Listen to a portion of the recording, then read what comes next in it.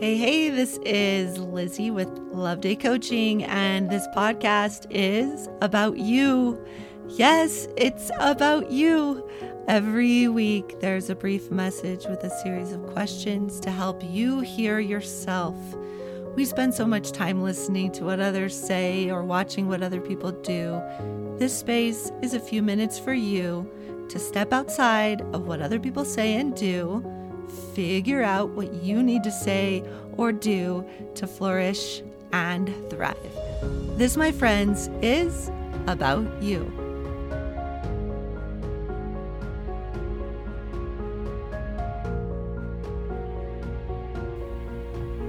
Hello, it's Lizzie here again. Welcome to This Is About You. I've been traveling with my family for spring break, and being a girl who's lived in a small mountain town now for 14 years, I am more sensitive than I used to be to crowds and traffic. Small country bumpkin is what I am now, I guess. Spring break this year brought us to a new country and some bigger cities, which means my senses were on high alert to how vast the human race is and how tiny I am in comparison to it. Travel can do this. There's another beast that can do this for me, and it doesn't matter where I am, city big or small, it is there to remind me, and that beast is social media. I've been trying to be brave lately and getting on the media waves, which for me is uncomfortable.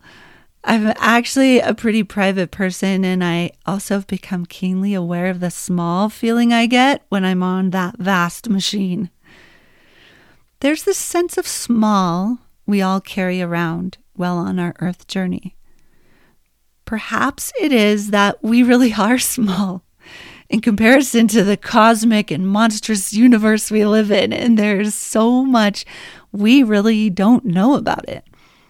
At the same time, there is this symbiotic relationship we need to have between feeling small and feeling big in our value.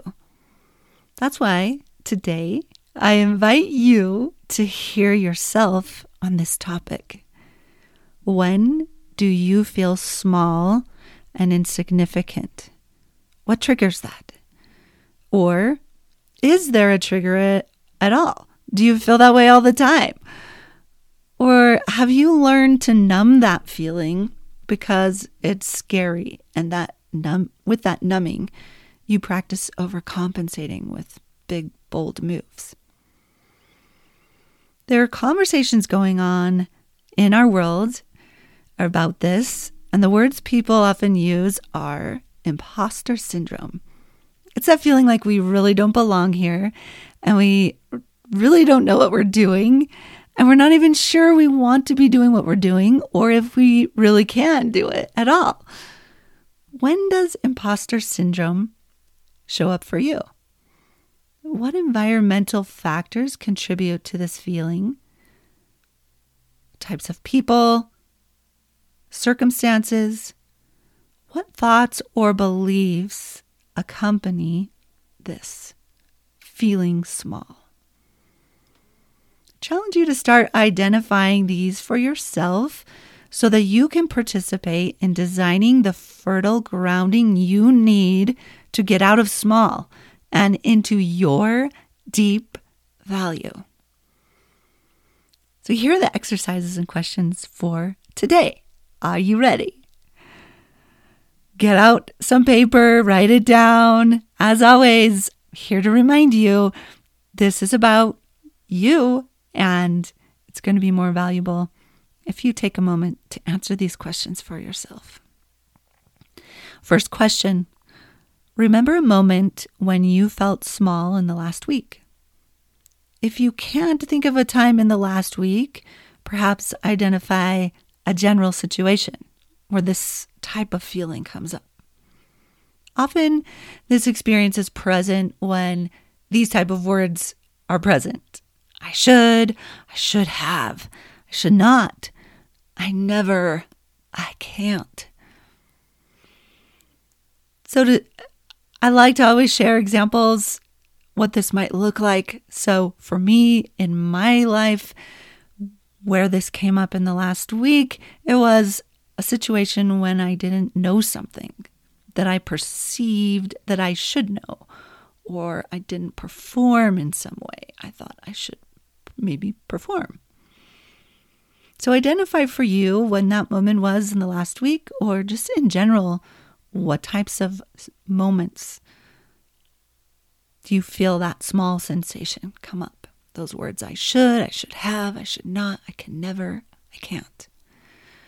Once you've done that, the next thing to do is to ask yourself, where were you?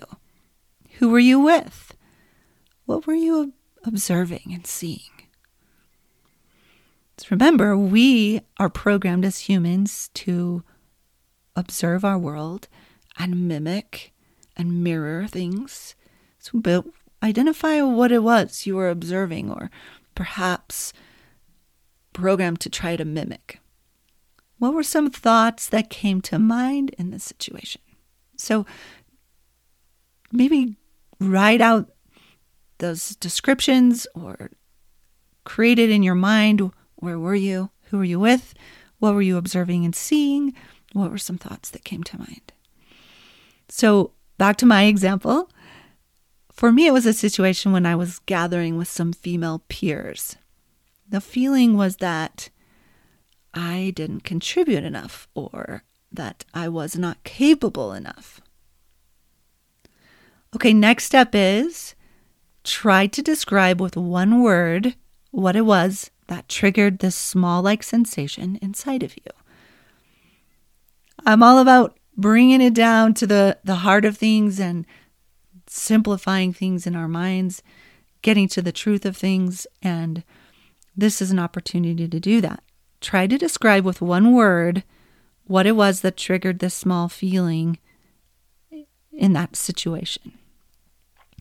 So back to my example, the one word I came up with was comparison. I recognized that in that circumstance with my female peers, when I felt this small feeling, what I was doing was comparing. All right, now next thing to do is to state what the opposite of that word is. So whatever word it was for you, now you get to come up with the opposite of that word. Maybe look it up in the dictionary for some ideas.